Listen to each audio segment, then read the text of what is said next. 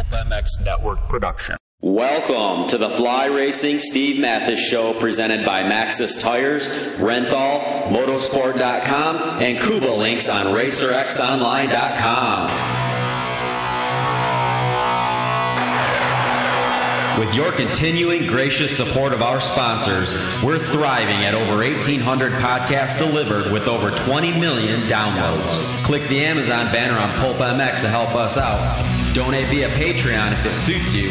And as always, enrich your moto lifestyle by working with the sponsors who support us.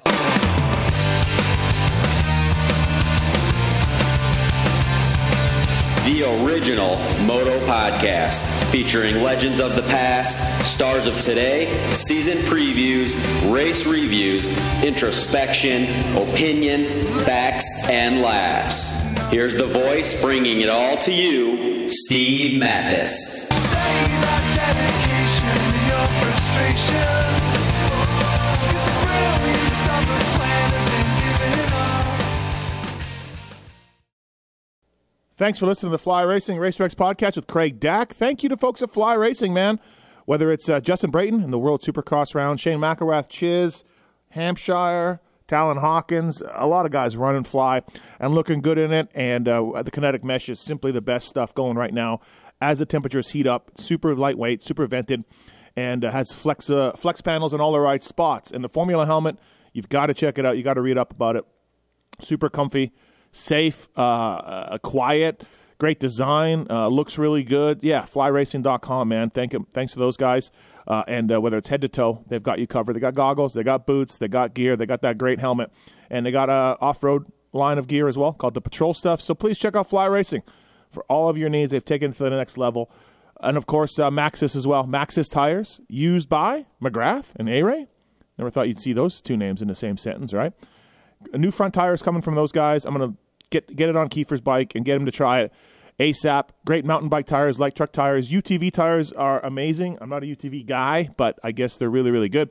Maxxis.com for more information on that, and support them. They support a number of industry podcasts, and yeah, great guys at Maxxis. So think about them the next time you need a tire for really, well, anything. Renthal, Monster Energy Kawasaki, Red Bull KTM, Factory Honda, using Renthal bars, sprockets, grips, right? When you think of Renthal, you know the name, you know the quality they have over there, made over in the UK, and to the tightest of tolerances and the tightest and highest and best quality. They got a dealer locator on their website. They got a bar bend comparison on their website as well. So please check renthal.com for more information. And yeah, the chains, the sprockets, the grips, all of it, top level stuff, just like their bars. And from their bars, they got you covered any which way you want to do it. Thank you to Kuba Links and Motorsport. We'll tell you more about them later on in the show. Craig Dack, really, really nice to talk to Dacker. I'd known him since the Yamaha Troy days when he was managing that effort. I was working for Nick Way at Moto Triple X, and then he stayed another year, and I was working at Yamaha. So we were at the Yamaha test track a lot, crossing paths at that time at the races as well. Always super nice guy, really, really cool. Never seemed like, hey, I was super fast and I'm Craig Dack and this is how you should do it. Really humble, really nice guy, always. And I saw him at the World Supercrosses, said hi to him, talked to him for a little bit, just designations, just passing here and there. I did a podcast with Jeff Leisk years ago. Search the Google for that. And it was nice to catch up with Dack, who is on that same level of Australian motocross legends, and he's certainly done a lot. And now, with the race team over the years, you all know CDR Racing, right? So cool to talk to Dack, and I really appreciate the time. Glad we caught up, and I got to chronicle this kind of stuff and talk to him about his career and World Supercross and Australian motocross and much more, man. I got to get down there at some point, see everybody. I'll do it. I want to. Maybe the World Supercross at some point. So thanks for listening. Appreciate it. Thanks to our sponsors. Thank you guys. Downloads are great. And most of all, thanks to Craig Dack for the time. And now, as promised, Australian motocross royalty on the line. A gentleman that I've known for a while. Met him back in the YOT days, and then I've seen him here and there over the years. And again, Australian motocross legend, Craig Dack. What's up, Dacker? How are you, man? Good, thank you. What an introduction. Thank you. And it's nice to talk to you. And as I said you off air, it's nice to keep in touch with the rest of the world every now and then. Yeah, thanks for doing this. I appreciate the time. I know you're super busy. CDR Racing, wide open as usual. So I have a lot of questions to get to you. First of all, I guess let's start with this. You have had a legendary team down under. You've won a bunch of championships. You've had some really great riders ride for you, from Reedy to Coppins to Clout and Tanti and all these guys. How's it going? How's team ownership life down under? What's going on with it? How has it changed? What's the obstacles you face, and so on and so forth? Yeah, it's sort of, it's like a nice bottle of red wine. It gets better every year, I think, because Nice. we're actually celebrating our 30th year with CDR this year. I retired as a racer at the end of 1992. Mm-hmm. And then sort of that morphed into team ownership and team managership into CDR. So 30 years has gone by so quick. And I have a lot of people from time to time will ask me, might see me at a race meeting. They haven't seen me for several years or a decade. And they'll say, "Oh, you're still doing this? Do you still love it?" And I love every minute of it. It gets better every year. The commercial side of things gets more and more intense, I guess, trying to raise the money that you need to go racing, where costs keep escalating. And finding money is much harder than it was back in the day. When I first started running this team, you'd get $20 for a sticker on your bike, but it's a lot more than that now. You have to do the social media stuff. You have to get involved in activations. So the complexity of raising the money needed is much more. Plus these companies, whether it's a Monster or a Coca-Cola or whoever it may be, have so many different more ways they can spend their money now. So instead of giving one entity one chunk of money, they can spread that money around a lot more. So the commercial side of it is something that you have to keep learning all the time. And also then the technical side of things, the sporting side of the team with, generation with young male athletes, that people change over time, just the way they think and how you have to conduct yourself is a lot different than back in the day. Yeah, probably, right? Yeah, I'm sure. Yeah. And then the bikes get more technical, and that's really good fun too. So it keeps you interested. I'm Steve. Now, have you always been Yamaha since you started? I know you rode and raced for Yamaha for a number of years. Have you CDR always been Yamaha? CDR's always been Yamaha. Wow. I ran away from home in 1986, 1987. I rode for Honda. That's when I pretty much started with Suzuki as a kid, then went to Yamaha, and then Honda had a pretty strong program in Australia in the mid-'80s. So I sort of took over Jeff Leisk's ride. Yep. When Jeff first came to America in 1986, he was winning everything here in Australia on the Honda. Then he went to the US for Honda, and then I took over his ride for 86, 87. And then after that, I ended up back at Yamaha from 1988 till now. Wow, 30 years with Yamaha. That's maybe more impressive than all the championships. 30 years as a team. Yeah, as a team. 30 years with Yamaha as a team, and then years before that as a racer. Yeah. Wow, that's pretty cool for sure. They're a great OEM. They're a great bike. So I imagine the support's been there for a long time. Now, talking to a couple, obviously I'm Canadian, and the Canadian Nationals really hurt from COVID and shutting them down. The Canadian government took it pretty seriously. I understand the Australian government was the same way. The series was kind of the same way. And a couple Australians I talked to are like, yeah, man, it's never come back yet all the way to where it was pre-COVID levels, support, rides, money, scheduling, that kind of stuff. Is that accurate, would you say? Sort of. I mean, we got locked down pretty strongly in Australia for, I think we had 3 or 4 lockdowns, and one was for several months. But the Australian government supported small business and people quite well. So without the government support, a lot of businesses would have went under. But they were propped up by the government. So Australia did a really good job like that.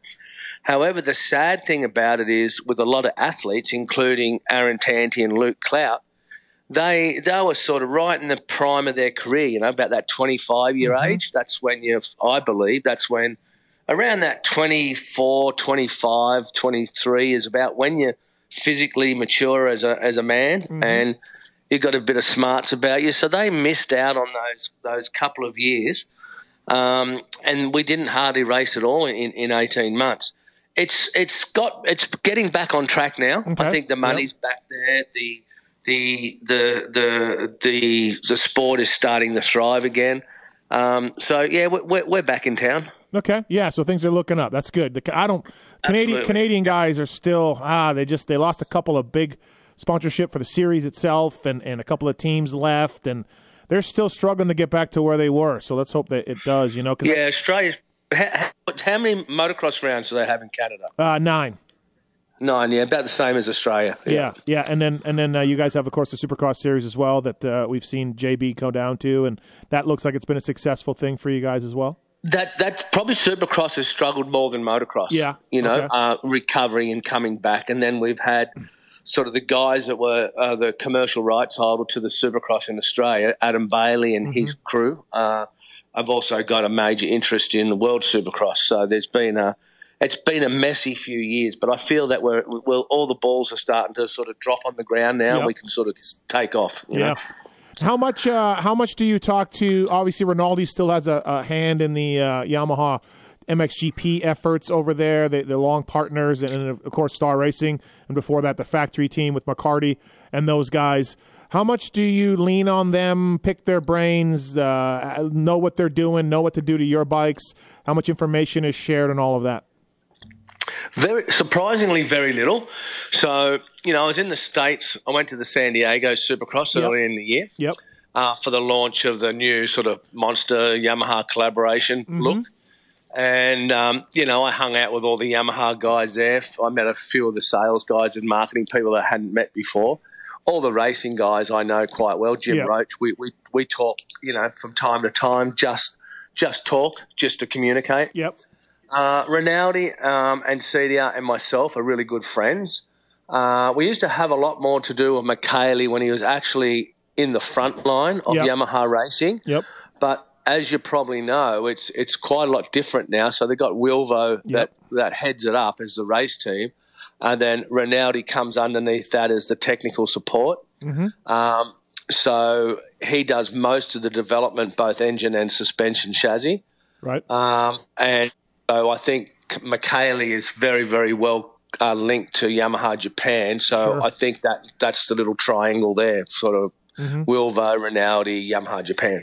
So if you have an issue, though, you can fire off an email and be like, hey, absolutely. And there's some sort of support for you? Yeah.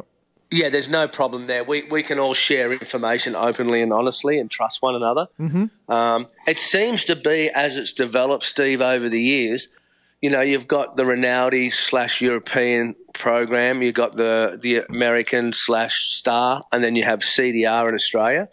They're the three, seem to be the three profile sort of Yamaha motocross, supercross racing teams, and they're kind of recognised by Japan. So it's a feather in my cap to be so far away in a small country. Yeah. And we pack quite a big punch for the size of what we do, and just to be part of those other sort of influences is quite nice. What are you hearing from your technicians, riders on the 23 YZ450F? It's quite a radical bike change for those guys. They had such a great platform, and they really took it away, and they didn't throw it in the garbage, but it's certainly a different bike. What's your early thoughts on it? So far, really positive. It took, to be honest, us, even though the geometry is roughly the same as the previous model, but the way it's skinnier, it's flatter, the ergonomics is different. Chassis is different, of course, and stuff like that. So it took a little while for the riders and us to get a direction with the suspension. The engine was easy. The engine's strong enough as it is on most 450s now anyway. But the Yamaha engine, being the reverse engine, is really, really strong. But it just took a while to find a direction with the suspension. We've got that now, and it's all positive. There's nothing major negative has come up, just little tweaks, really. Are you required by Yamaha to run 250 and 450? Can you do one or the other? Is it a contract that we want you to run both programs? I don't know how it is down there. No, so now, just apart from the World Supercross where we have to have two 250 guys and two 450 guys. Yep. The Australian program is just 450. Okay. They contract the 250 program out to Serco Yamaha. Got it.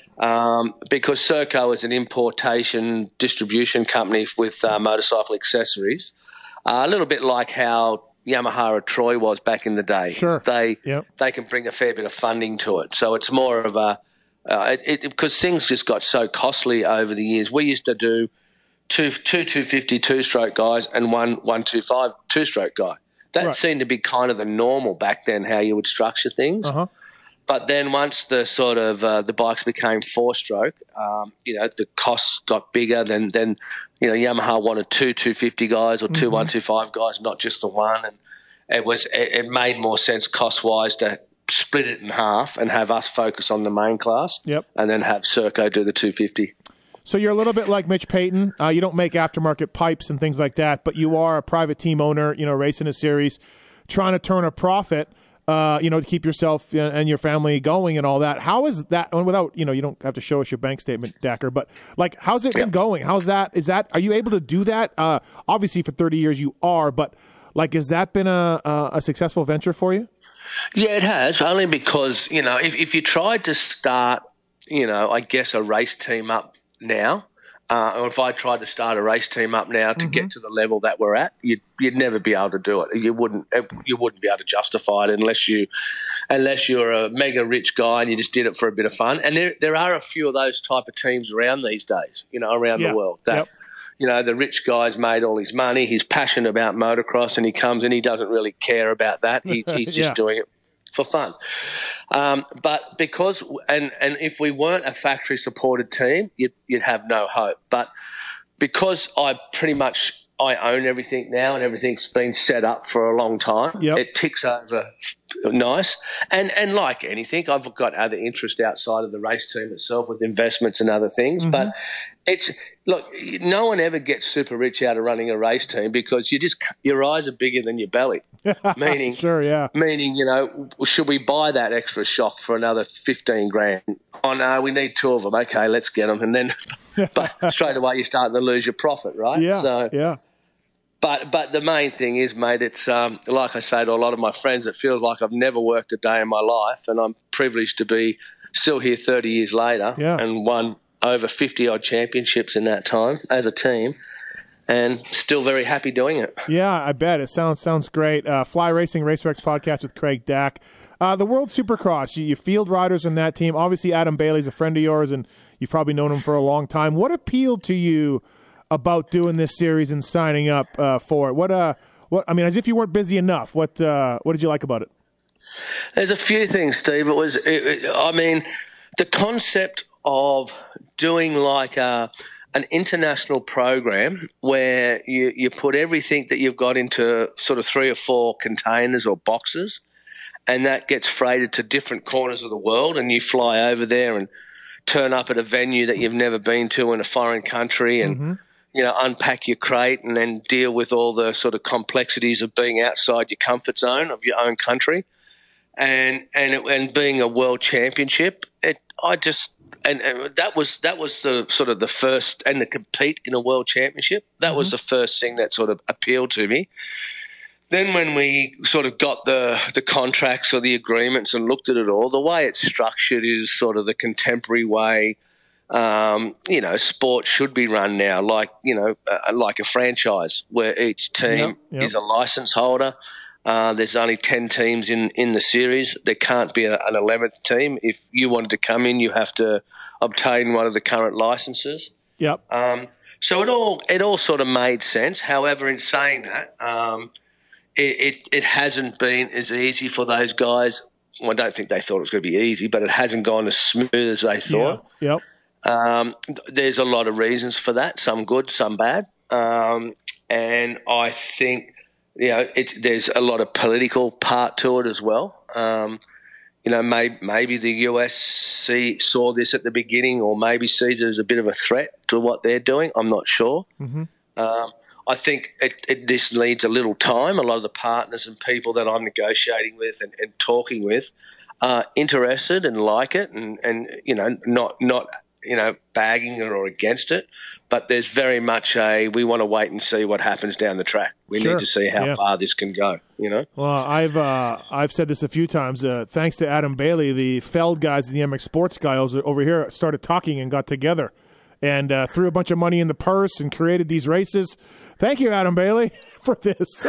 There is that component to it too, isn't there? Yeah, I believe that this was sort of this, your super motocross concept has been in the pipeline for a little while, but what's happened with Bailey coming in and doing what they're doing is maybe just sped things up a bit. Yeah, no, absolutely, right. I think it was a little bit in the works, but I think, nothing like some competition to tighten things up. It makes everybody a little better, right? And I think as time goes on and the dust settles, I think we'll see. And I'm only surmising here. I don't have a crystal ball, but I think once the dust settles, people can calm down, and we can all maybe coexist in a way that, like America's America. You never got to outdo the States with what they do. Of course, Supercross is as traditional for Americans as gridiron and basketball, baseball. Yeah. It's or an American your sport. rugby or whatever. Yeah. Correct. Yeah. I think it's great. You've been all over the world racing and as a team owner, and I think when Adam says that the rest of the world wants to see this great sport and these riders, he's absolutely correct, because I've gone to Paris and Bercy and Geneva and all over the world to watch races, and the fans love it, and there's a market there, and why not? You know what I mean? So Adam's essential part of starting this, obviously he wants to make money. That goes without saying. But Adam's essentially starting this so to bring Supercross to the world. I believe there is an audience. So. And there's little pockets of the world, mate. When they started doing their analytics or their research on certain countries, in which they've done a hell of a lot of. There's little pockets of the world like your South Americas, your Argentinas and Brazils and. Asia is a market that is becoming huge. India, for example, because a lot of those countries like Asia, India, that were in our lifetime have once been third world countries, are now a lot of those countries are becoming. There is a strong middle class there, so middle class people like to buy TVs and like to buy motorbikes. Like honestly, our industry is driven by middle class people, right? Yeah. So getting to a few of those markets that are sort of, MotoGP now has 4 or 5 races in Asia where it never used to go there before. So there's some markets around the world that are begging for this sort of stuff, and time will tell. But it seems to make sense to me. But we just need to grind away for another couple of years until it settles. I think you're right. Yeah, I think you're right. It'll find its footing, right? The water will find its level, and we'll get to being what it was. I went to the opening round in UK last year, and it sounds like from one round to the next, they made a lot of tweaks and they made it better, and that's what'll happen, right? Supercross has a 40-year start on those guys, 40-year head start on those guys. So correct, exactly. What? Who are you fielding for it? I don't know if we can break news, or if you're not ready to say. I don't know. Let me know. No, I'm right on the verge of that right now, mate. Okay. It's been very, very late for me. We're still talking with Yamaha Japan because that's the other complexity. Obviously, running a race team in a certain country, well, you deal directly with that country's people, So my budget comes from Yamaha Australian marketing. My Fox deal is done not with head office in the US, it's done with the people here in Australia. Yep. But when you go international, you have to go to the manufacturer, know. Yep. And being Japanese, that's taking a little bit more time than I'd like, but moving along very positively. So I'm pretty close. I certainly would love to keep, we've been talking to Josh Hill. He's a friend of CDR, a strong friend, and he's a strong Yamaha guy. He has been for years. He's a Monster guy. He's a Fox guy. So that all makes sense. And he's a good guy, and he's been having some pretty good rides over there, top 10 sort of rides recently. He's crushing it, yeah, absolutely. Yeah. And then certainly part of my ethos with this whole program is to always try and have some Australian riders, as many Australian riders as I could on the team, because not only is it it's something I want to do, but it's a nice message to our younger kids in Australia that hey guys, if you put your head down here in Australia and end up on a whether it's a Konski team or a Dack team, there is a step even further for the international stage. So we're certainly looking like Aaron Tanti and Luke Clout will do this year's series as well. So that's 3 riders, and we're just trying to work out who the 4th one's going to be. Is it a pretty big name? Or am I? No. Okay. No. I know what you mean by that too. Yeah. Okay. Yeah. Okay. All right. Yeah. That's just the rumor mill. Days right. Ago. Right. Yeah. There has been all sorts of discussions with all sorts of things. Yep. But no, not this year. No. Should be interesting to see what you do for sure. And I mean, I like Adam and those guys, and I applaud them doing it. I don't know why everybody's got to take a side here. Everything can coexist, and all of that. Yep. Let me ask you something though, and you can put on your political hat, or you could just to speak your mind or whatever you think. So I kind of heard, and it wasn't you, obviously, but I've heard a couple of teams. I've talked to a couple of riders that over here in the U.S. that are talking to some teams, and like these guys are privateers, and they're just like, dude, the deal sucks. Like one rider I talked to said the team said you get half the purse money. And that's it. When we'll pay your travel, because the purse money is paid to the teams. And another rider's like, yeah, I got offered, purse minus 10%, and like they don't want to go. And it's crazy because they're starting to get lower and lower on the speed totem pole to get guys. And on my show last week, I kind of said, well, hey man, like these teams, they're getting a lot of money from the World Supercross guys for travel and for salaries and all of that. And there's a tiered structure, it goes down year to year, and I get all that. But at some point, like if I'm Adam, the WSX guys, I'm like saying, hey man, you guys can make some money on this, but you can't just take all the money. Hire some riders. Yeah. Because there's I think for 2023 we're gonna see a big gap from the front to the lower end guys. So I don't know, Craig. I don't know how you feel about that. I agree. No, I agree. I agree with all that, and I'm in the same boat. So the prize money comes directly to the teams, and then how you distribute that money back to the rider is a point of negotiation. Sure. Right. Yeah. So because I would imagine the teams are trying to withhold some of that money or keep a percentage because they need to get money back through the budget. Right. So I'm probably in the most difficult situation than every other team because of how far away I am. So we're flying from Australia to Germany, Australia to France, blah, blah, blah. Yep. So pretty much those teams in Europe, their costs of 1/10 of our costs in travel, basically. And the American teams are probably half of our costs. So this is the problem that we've got at the moment is, and I had these discussions just recently. I've had, apart from Monster, that they're a friend of CDR, and there's some support with World Series Supercross, and we had some other outside industry partners talking to us, and say Fox Clothing, for instance. All our partners are all very much yes, we like it. It looks good. All the facts and stats look great on paper, but we just want to wait and see. We need to see how this is going to go. Sure. So that's the problem that we've got. The money we're getting off World Supercross isn't enough to do it without finding funding outside of that. So we still have to find quite a bit of money because you're moving 4 riders, 4 mechanics, and some other technical people. So you're moving up to 14 people around the world. So travel in itself, feeding people, putting them in accommodation, flights, it's all very expensive. So I would think all the other teams are very similar to us, is that they're struggling to make ends meet at the moment. And this year was always going to be our most difficult year, I felt, because we had some funding last year that was enough to sort of get us going, like some startup money, right? Yeah.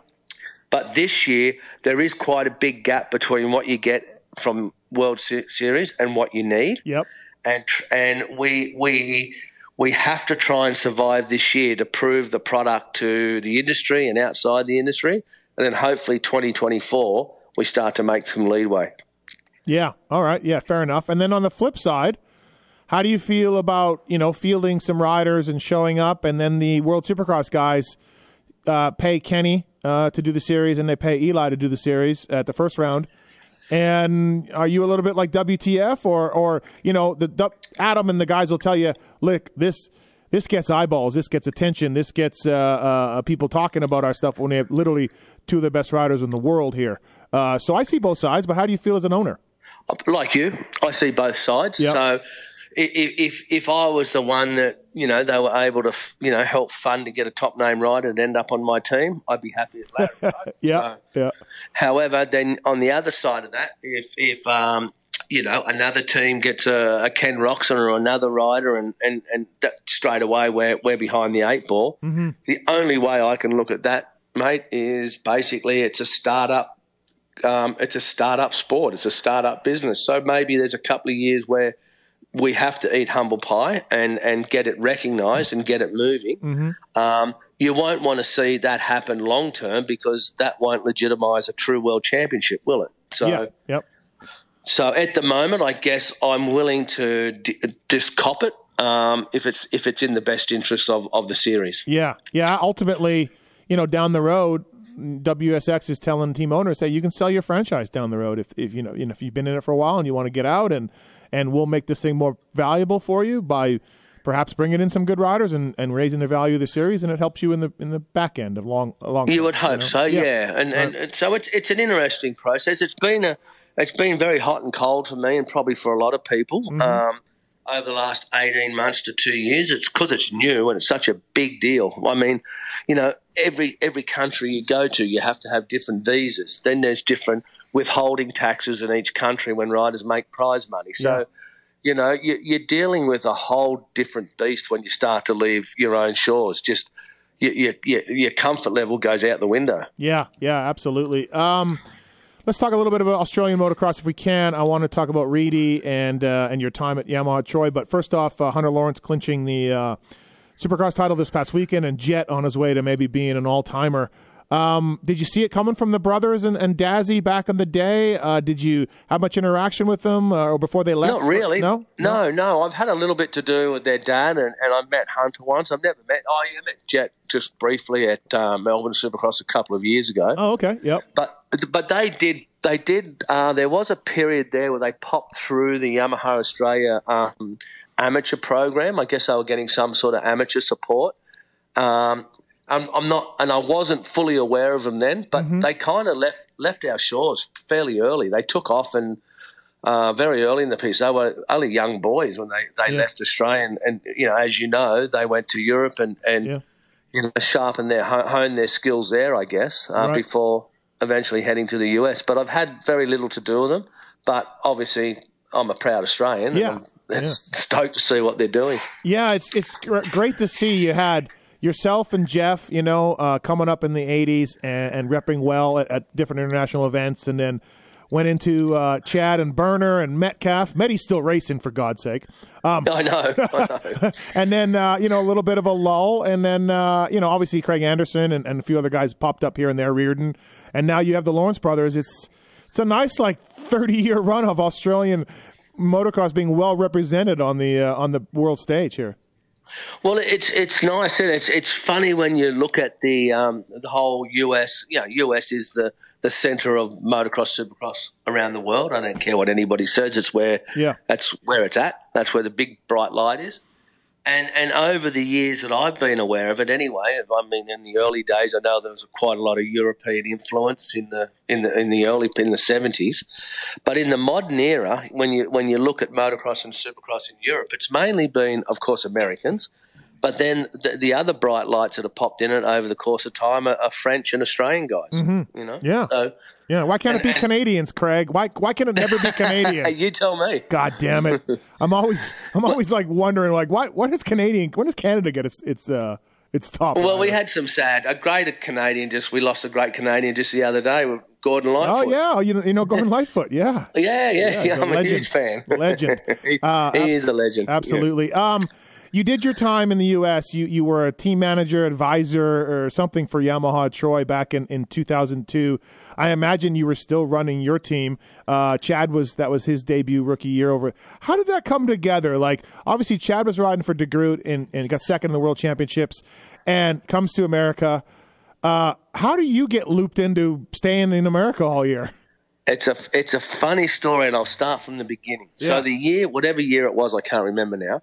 So the year before Chad went and rode Factory Kawasaki in Europe for De Groot, I think that was 99. he was riding. Yeah. Yeah, he was riding for us here in Australia. Okay. And then he wanted to always get to the US, Chad did. And I believe he was talking to a team at that time in the US, and you might be able to help me with this. Was it Planet Honda? Do you remember that? Yeah, because Kibby would have been there, right? And so that could have been Planet Honda, yeah. Yeah, so it might have been that team, I'm not sure, but it was sort of a new team, and I sort of said, well, if you've got a factory Kawasaki offer in Europe to do the Grand Prix, to my way of thinking, go and do that, because once you're in with a factory, you're then part of the system. You know, you're one of the big boys, and he did do that, and because he did so well, I believe he was runner-up in the World Championship that year. Yep. That sort of put him on the world stage, and all he started to do then is started making some noise about going to America. And at that time, Eric Kehoe was a team manager of Yamaha Troy, all right? Yep. So Eric actually hired Chad. It had nothing to do with me. And then about a month or two after he's hired Chad, Eric left Yamaha Troy after all these years and went to Honda as a team manager. So lo and behold, and I knew none of this, lo and behold, I was just on the phone talking to my good buddy Steve Butler, who you know, who then was more involved in Yamaha US's racing program, where he's now, you know, the boss of R&D over there in the US. So I was talking to Steve Butler just coincidentally, and we got talking about Chad signing for Star Yamaha. Then he said how Eric Kehoe had just left really late in that year, like November or something like that. And they were looking for someone to sort of run the Yamaha Troy team. And I just said, I'll do it. You said yeah, just flippant like that. And I said, I'll give it a go. Why not? Yeah, right. I need to change. So the next minute I knew, I was on a plane heading over to the US in sort of late or mid-December it was. You wanted to run two teams in two countries? That's what you really wanted to do? Yeah. No, I just said yes, and then the next minute I was doing it. And I kept running the team here. So with the time difference, I would go home from work at Yamaha Troy, and then in the night time, I would run stuff here in Australia. But it was a baptism of fire, I can tell you that. Because I didn't get there until sort of mid-December, and Anaheim 1 was early January. So I only had a couple of weeks to sort of get the feel of things, and it was a blast. I mean, I only lasted 2 years because I had to make that decision either way, whether I just commit to the US full-time or focus just on Australia. The thing I did miss, why I didn't choose to stay in America, it was great and it was big and it was spectacular, but it wasn't my team, so it didn't have the same feeling as my own team in Australia, and I just get homesick. I miss being at home. Yeah, really, right? Was Phil Alderton, was he okay then? I know he struggled with a lot of substance issues, but was Phil okay, or was it a bit of a mess? Yes, he was really good. Okay. I heard about everything prior to me getting there and all that sort of stuff. And through the period with the Chad Reed time I was there, you know, he was all good and everything was great. And then I started to see some signs of deterioration, and then I kind of left, and then I heard it sort of started to, you know, things started to get worse for him, and consequently the sadness of his passing. Yeah. It was too bad. I was at Yamaha for 3 years then working for Ferry, and the last year was just, it was just like Phil couldn't hold together. A lot of decisions couldn't be made. And YOT, which was such a strong program for so long, and you carried on with Eric, Eric's torch and success, it started just going downhill, right? So, but it's through that time too, part of the reason why I ended up at YOT, because of my relationship with Butler and Keith McCarty and Mike Gear and all those guys. They all knew me and we knew each other. So they sort of the ones that laid the path for me to go to Yamaha Troy. So throughout that period, although I was sort of running the team or whatever I was doing on a day-to-day basis, a lot of that too, I was part of the Yamaha connection to Yamaha Troy as well. You know. So did any of Chad's success surprise you? He lost one round in Supercross. He probably would have won the national championship if he wasn't up against Bubba Stewart. Any of that surprise you?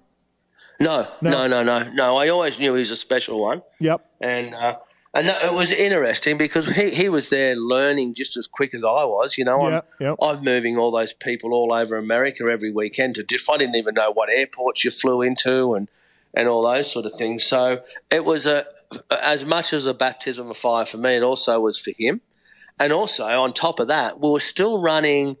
We still had 2 125s and 2 250s, 4-strokes. So we're on the cusp of that sort of it all morphing, 2 strokes completely going out. And that created a lot of difficulties at the time because typical riders, and I've been one weekend they'd have a great weekend on the 450. So then all the 2-stroke guys wanted 250 4-strokes, and then the next weekend they'd have a bad weekend on the 4-stroke, and then they all wanted 2-strokes. So it was a real challenge when we had that mixture of 2-strokes and 4-strokes still going on. Not only your inventory with parts and all those sort of things, you had a lot of the dynamics going on about what bike was better, the 2-stroke or the 4-stroke at that stage. Yeah, I remember the same thing, right? And I think there were a lot of riders that got on the Honda 450 or got on the YZ250F that had great results, and us watching, we were like, maybe they're just awesome riders. And then sort of everybody got on 4-strokes, and we were like, oh, wait, they're that big of an advantage. I don't know if we really thought about that. So No, it sort of took a couple of years, didn't it, for the realisation. I think Chad was still very much 2-stroke orientated for a long time before he finally switched. But it was good times, good memory. Thanks for listening to the Fly Racing Racer X podcast with Craig Dack. Thank you to the folks at Motorsport, motorsport.com. Go there, go through the banner on Pulp MX to help us out. Just click on it, takes you to Motorsport. Make the purchase, and it helps us out a little bit as well. OEM and aftermarket parts, street bikes, e-bikes, UTVs, and, of course, dirt bikes. Great prices, great return policy, free shipping on anything over $79. Guys at motorsport.com live and breathe the sport. They've been promoting it for a long, long time, doing some really cool videos and really cool deals over there at Motorsport. The Pacific Northwest company knows what's going on. So thank you to those guys, and support them if you can.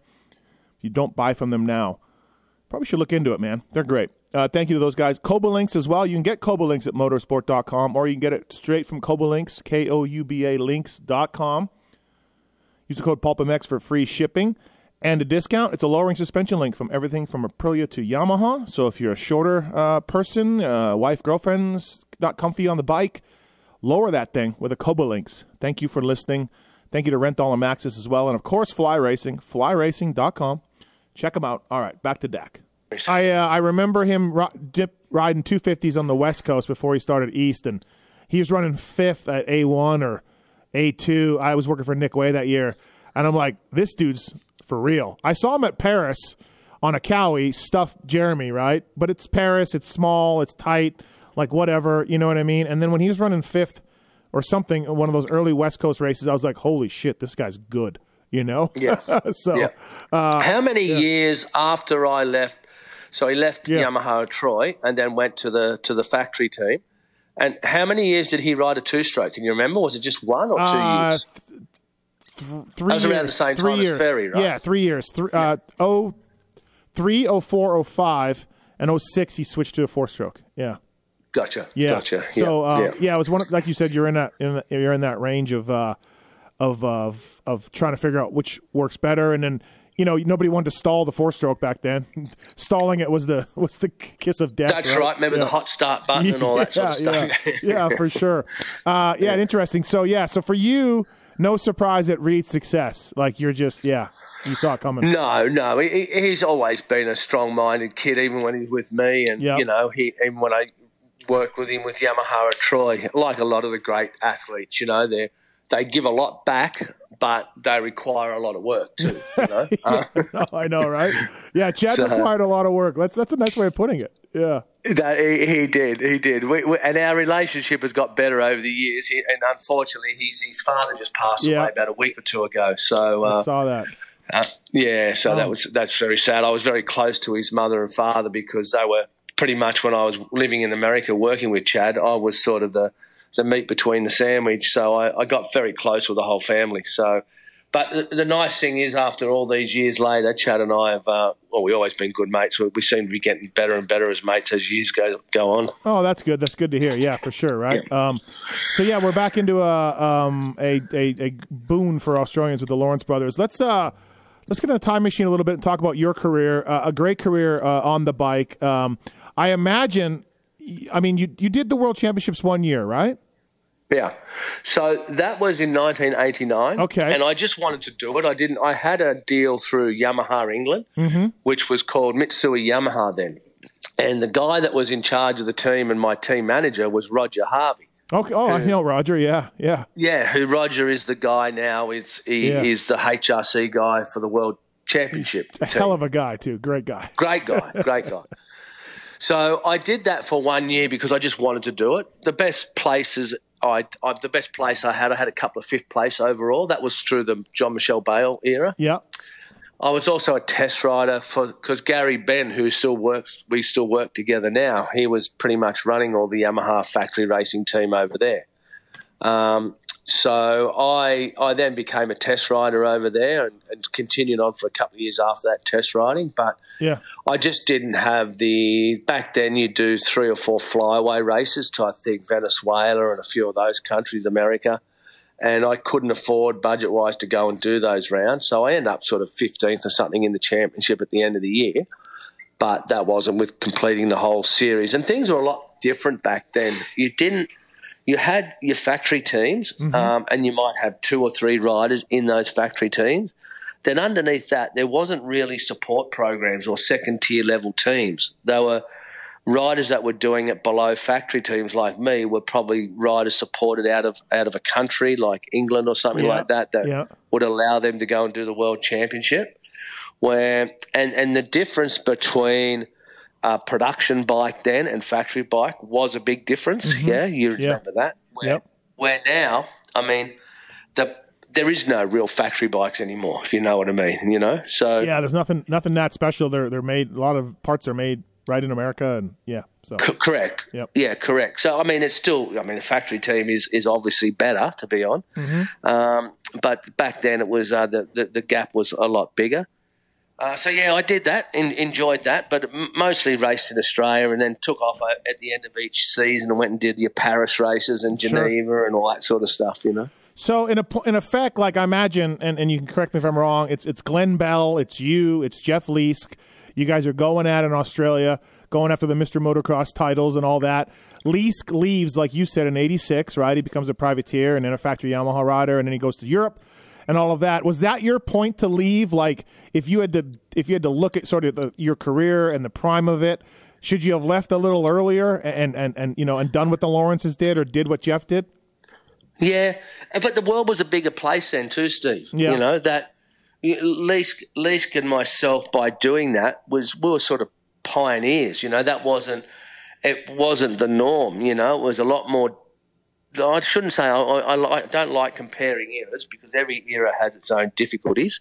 But the world was a bigger place then. Now you get off. If you fly to Europe now, you don't have to go and get your American traveller's checks and put them in your wallet and go and change the money when you get to the other end because you've got ATMs. You got a phone card. You got off the plane. A phone card, all that stuff. Yeah, you got GPS and not a map, and it was a much more difficult place. So it was more for me. I was happy just to do what I did, but then just focus and just stay down here in Australia. Yeah, it's a big decision, right? And also, I look at it like the Canadian guys too. Going back to that, like some of them make a comfortable living in Canada, and that's what they want, and they venture out here and there, but to sacrifice all that, like say Jeff did, right? I mean, Jeff just showed up the Golden States, and from what I understand, Mitch Payton took a liking to him and kind of helped him. But I guess maybe in your eyes too, like you're making a comfortable living, and it's just one of the decision to make. That's exactly what it would have been. By nature, I'm quite conservative. Yeah, I mean, I'm pretty determined by nature, and I work hard. So all those things have been there, but I'm pretty conservative, and you're dead right. I was making a better than decent living here in Australia. So to risk that and sacrifice that potentially, I just didn't have that mindset. So I just knuckled down here and did what I did, but it's had a long-term positive effect for me, I think, by staying in the sport as long as I have. Yeah, you could definitely make that case. Were you and Jeff, were you guys like not speaking rivals? Was it ugly, or were you guys buddies or the whole time? We were buddies. Because when I went to Europe in '89, he was factory Honda guy. Mm-hmm. He was doing the 500 World Championship, and I was doing the 250. So back then, that's when all different classes were on weren't on the same day. Mm-hmm. Remember, so the 500 Grand Prix might have been in Switzerland, and the 250 might have been in France. Yeah.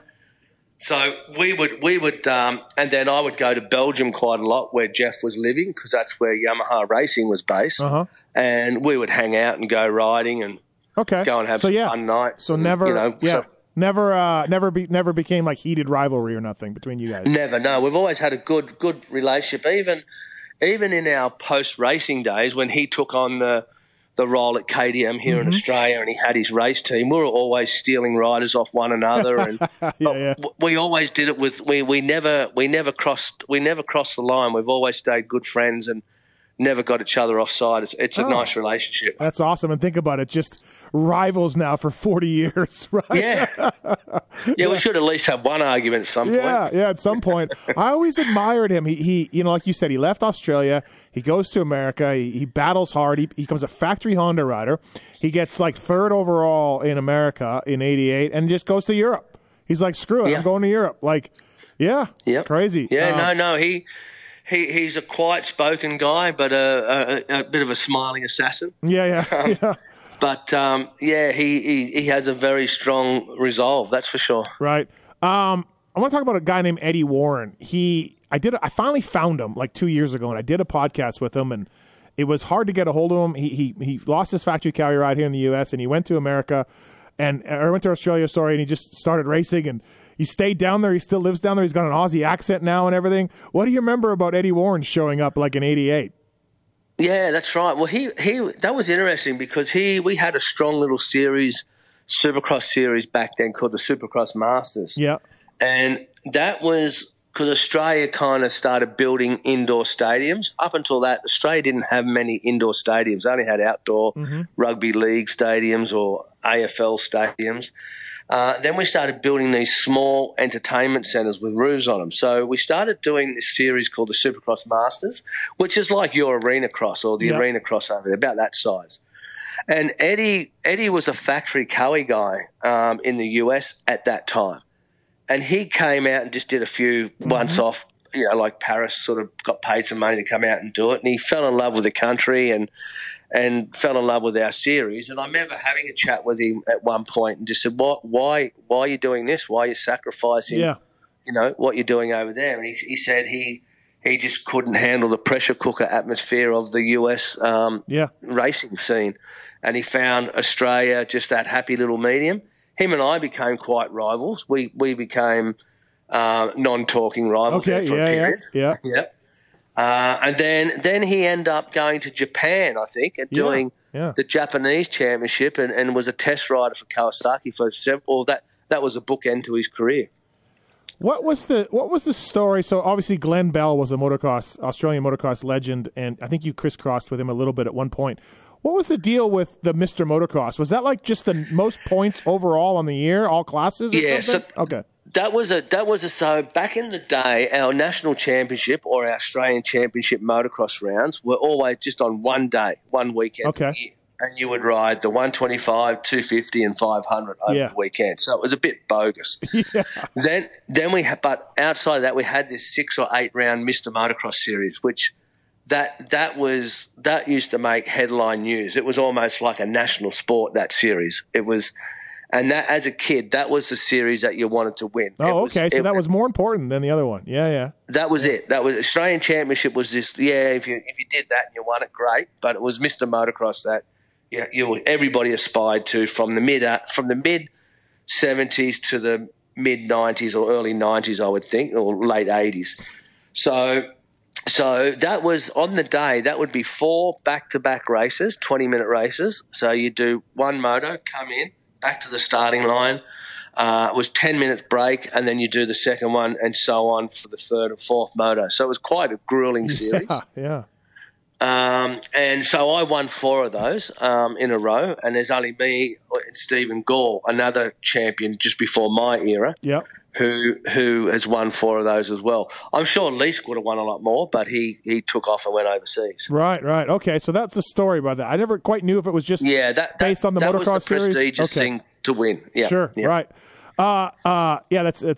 It's interesting to see that. By the way, Fly Racing Racer X podcast with Craig Dack, presented by Maxxis, Renthal, Motorsport.com, and Kobo Links as well. A few more questions for you, Dacker. You got time? You good? You still good? Yeah, buddy. Okay. Keep going. So you never did any U.S. Supercross or motocross races, but when I was going through old cycle newses for different stories and articles over the years, you did do some Golden States. You showed up before the year to race a little bit. Yeah. Yeah, well, when I first started coming to the States, there was a bunch of us that used to come to the States in the early 80s, and we used to spend sort of 3 months there or 2 months there just getting ready for our season here. Yeah.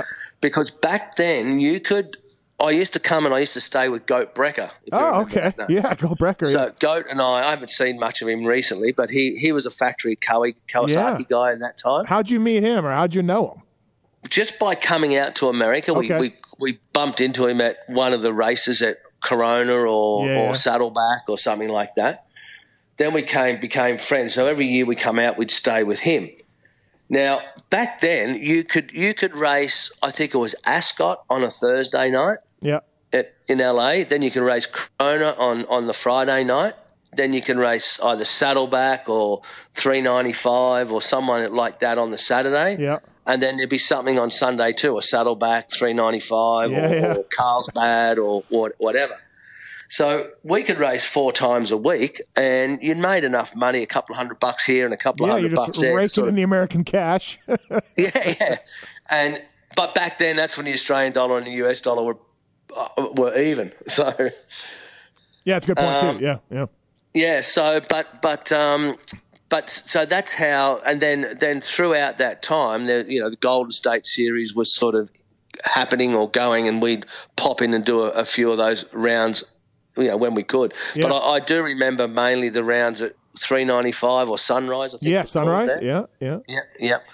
So I never did Supercrosses or AMA motocrosses because back then the licensing was a lot different. Okay. I believe, if I can remember rightly, you couldn't sort of take on an AMA license or get released from your Australian license to do a race and then get your domestic license back again. You had to forfeit a license for the year. Oh, geez. It was a lot. Okay. It was a lot more complicated than it is now. That's for sure. So you'd come to America and do those and hang out and enjoy the sunshine and head back. Yeah, interesting. Well, just the intensity of racing. I mean, some of those, any people my vintage that remember those days at Carlsbad or Saddleback, mate, it was competitive. No, RJ would show up. All the factory guys would be there. Yeah, it was nuts. Absolutely. Yeah, Mark Barnett and Goat Brecker and, there was all sorts of guys. Chuck Sun, I remember I was only reading an old scrapbook the other day. In 1985, I did a race here in Australia, and we had Chuck Sun, Goat Brecker, Mike Bell. Oh, shit. Daryl Schultz. Yeah. That came out, and we were beating them guys in some heat races back then. So Australians always had pretty good Supercross guys. Yeah, for sure. So any regrets you didn't give it America a try like Jeff, or like any... No, not really. No, not really. It was, as I said, the times were different, things were different, and I made my choice. I came from a pretty humble upbringing. The family, there wasn't a bunch of money as a safety net back there. Not that you should think of that, but there was that component to it. Mm-hmm. I was on a journey in Australia, and I was travelling okay, and I felt comfortable to stay there and not do anything else. Right. So you mentioned Bercy, and of course that MXDN I want to get to as well. You had a couple of great ones there, and Geneva and all that. Did you get to know like Wardy and RJ and these guys? Like, did you get to? Yeah, of course. Yeah, all that era. Yeah, we used to go. I don't know, for about 3 or 4 years, I think it was. At the end of the year, we'd go and do Paris Supercross, and then usually you'd all sort of hang out and then go to Geneva, which is usually a week later. Then Then we'd pile into a bus after Geneva and go over through the Italian Alps and go and do the Genoa race, which was in Italy. Yep. So we all sort of got to know each other and stuff like that. Kind of a neat, right? Kind of cool for you to watch those guys and be around them and race them and sometimes beat them, right? Yeah. Yeah, not always. Sometimes. Not always. Yeah. I was watching. I mean, I was always about if you had to sort of put me at a level where I was in America at that time, I was always about the level of Eric Kehoe. Yeah. So 5 to 10 guy. Yeah. Yeah. So if he came to Australia, or we'd go to Geneva, we'd always be battling. We'll be battling for the win here in Australia, or we'll be battling for 5th or 6th place in Geneva or Paris. Right. You had a great MXDN in Majoria in '86, the American sweep. You had another good one, I think, in France another time. So what are some of the Desnations moments that stand out for you? Yeah, they're certainly highlighted memories for me, what I can remember. Because, I represented Australia 6 times, which is a feather in your cap just to do that, 6 consecutive times. And that race in Majora in '86, '86 was the standout year of my career. It's when I sort of signed that Honda contract and things took off. And, I remember the first moto, I had a problem with the rear brake, and wherever I finished, I can't remember. Yep. But the last moto of the day was 500s and 250s. And I think I started off the second row because back then you used to have 2 rows starting line. And if you watch the videos, it's like 60 guys. It's just nuts. Yeah, it was such a famous event that we didn't realize that at the time, but as time goes on, it's stood out as one of the most prestigious events ever.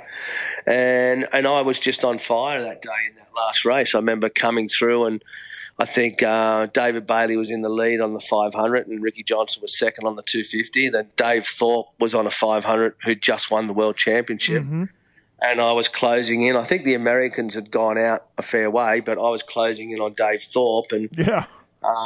And pretty much the last lap, I got to him, but didn't get around him. So I finished right on his back wheel on the 250. Which, again, he's on a 500 on a hilly track, right? So, that's when, if you remember the Honda 500s back then too, they were full factory bikes. Yeah. They were just another level, Were you, and that, I know from being the Team Canada stories from back then, you guys probably weren't even shipping bikes in the mid-80s. You were probably bringing handlebars and suspension.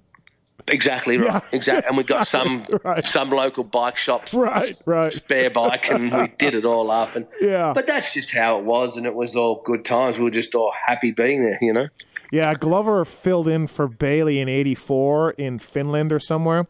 Remember, it was motocross and trophy for a couple of years. It was different. That's right. I was the era just after that. So Glover shows up. The bike's got stock bars and stock grips, and he just rides it. No crossbar pad or anything. It's just like that's how it was. Glover was such a talented rider. He'd be able to ride a lawnmower fast. Yeah, probably right. So it's incredible though. So Dack, you talk about that the Majoria, and you talk about Leisk and yourself, and I think there was a guy named Peter Melton that was pretty good, and there's some different guys in Australia that were always really good. It's incredible that the only Australian podium was with Reed and Berner and Metcalf there. Like it should have happened a few times. I feel like. It should have. I always had that joke with Reed because, the team, I think you mentioned whatever year it might have been, 1988, I think, when we finished 4th in France in the Motocross Nations. Yep. I think we equaled 3rd, but on a countback we ended up 4th. And we held that was Leisk, myself, and Bell, I believe. Okay. And we held that for 20-odd years, and I used to always drive that into Reed every year. Nice. We still got you, mate. You can't do it. But unfortunately, he got one. He got one better on us. They made the podium one year when he was on the team. Yeah. So, it's phenomenal that they – because you guys were so good for so long, right? It finally should have happened earlier. So yeah, I agree. Yep. And so I'm guessing Majoria was your favorite MXDN appearance just because of that ride? Yeah, it was. Yeah. I remember one in Sweden, a place called Vimmerby. I don't know my result. That was like 91? Yeah, I just remember that was just a nice setting and a good event. Yep. And it was always, as I said, because the world was a bigger place. So it was a big adventure for us, going to Sweden. Going to Italy or whatever. But, certainly Majora was the standout one by far. So you were injured for Manjimup in 92? Yeah, so I was selected for that. Damn. And that 92 was my last year. And I got selected, but out of respect, I pulled out because I didn't feel like I can do the best. Yeah. So that's not a disappointment, really, because I was ready to get out of the sport then. Okay. And yeah. as a rider. And I was talking to someone the other day about that. Back in those days, it was about 28 years of age, 29 was about the time you retired. Yeah. Now they're getting a lot older. Dude, there's an old Supercross race that I watched not that long ago, and they were talking about Hannah just being old as dirt, being a veteran. He's going to hang it up soon, and he's 28. That's it. I mean, RJ and Ward, if you look back, all those guys were in their 27, 28 years of age. Yep. Yeah. Stanton was done at 25. Just, I'm out. There you go. Yeah, it's crazy. So when you, like you said, okay, so I was going to ask you if the team opportunity was a reason why you quit or retired, but no, it really wasn't. You were just kind of over it. And then, so how do you transition into running a team like that? Because you're riding Yamahas and you're a great ambassador and a great rider, are they like, hey, do you want to do a team? Like, do you just go right from hanging up the boots to being a team owner?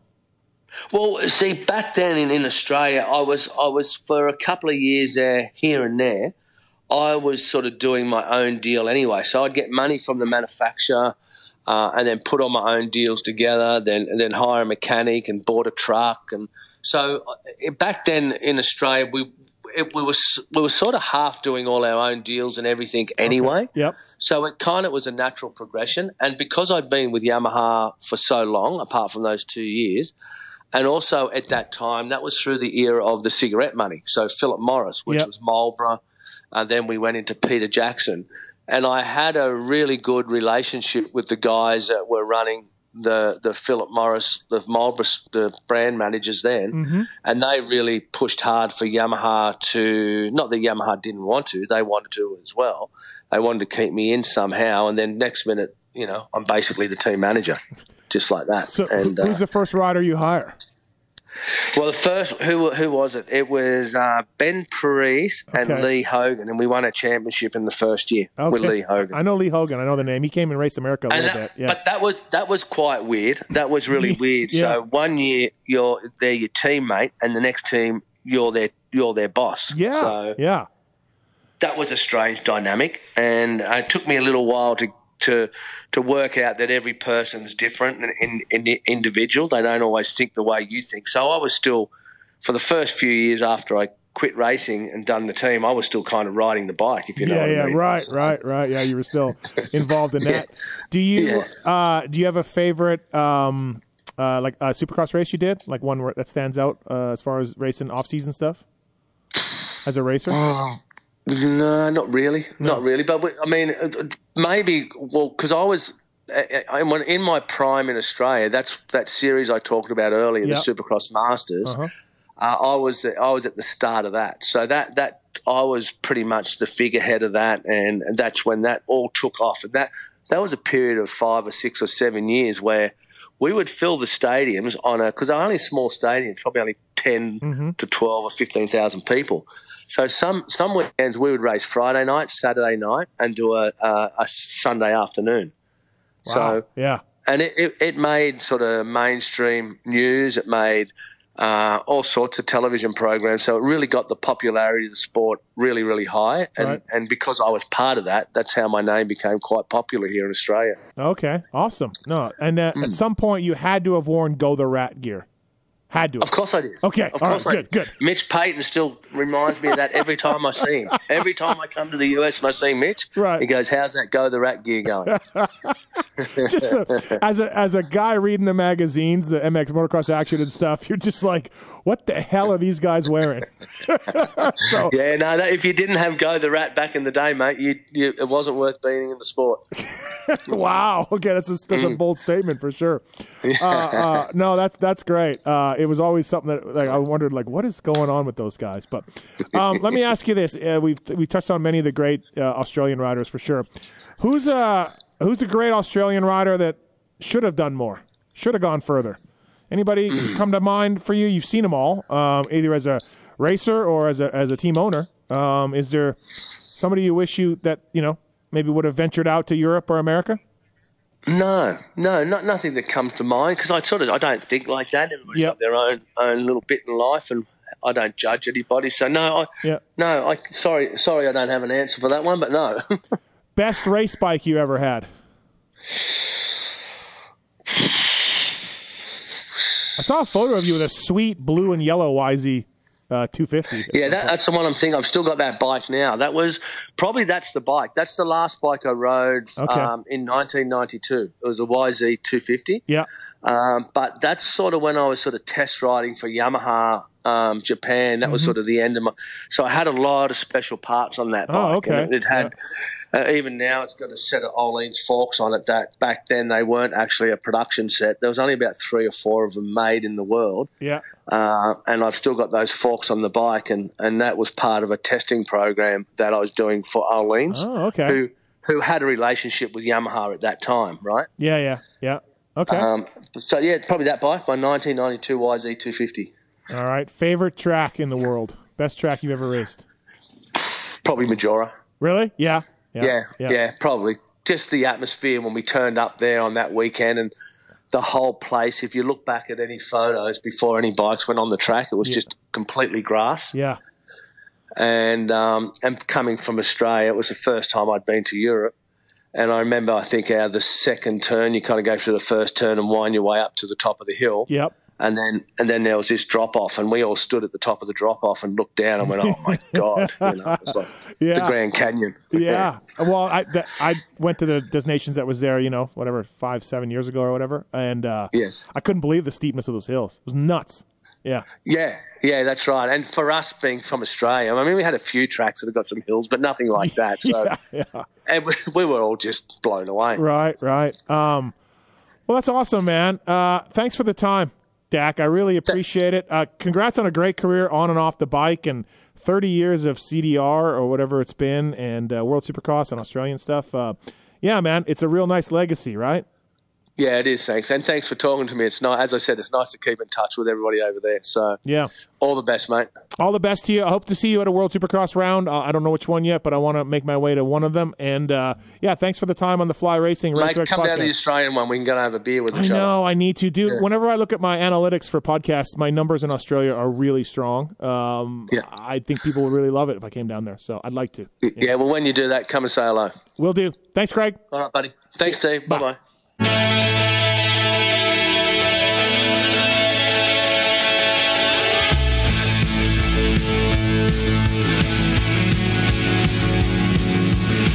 This has been the Fly Racing Steve Mathis Show, presented by Maxxis Tires, Renthal, Motorsport.com, and Kuba Links on RacerXOnline.com. Thanks for listening and supporting our partners. Don't change the air. Don't change a thing.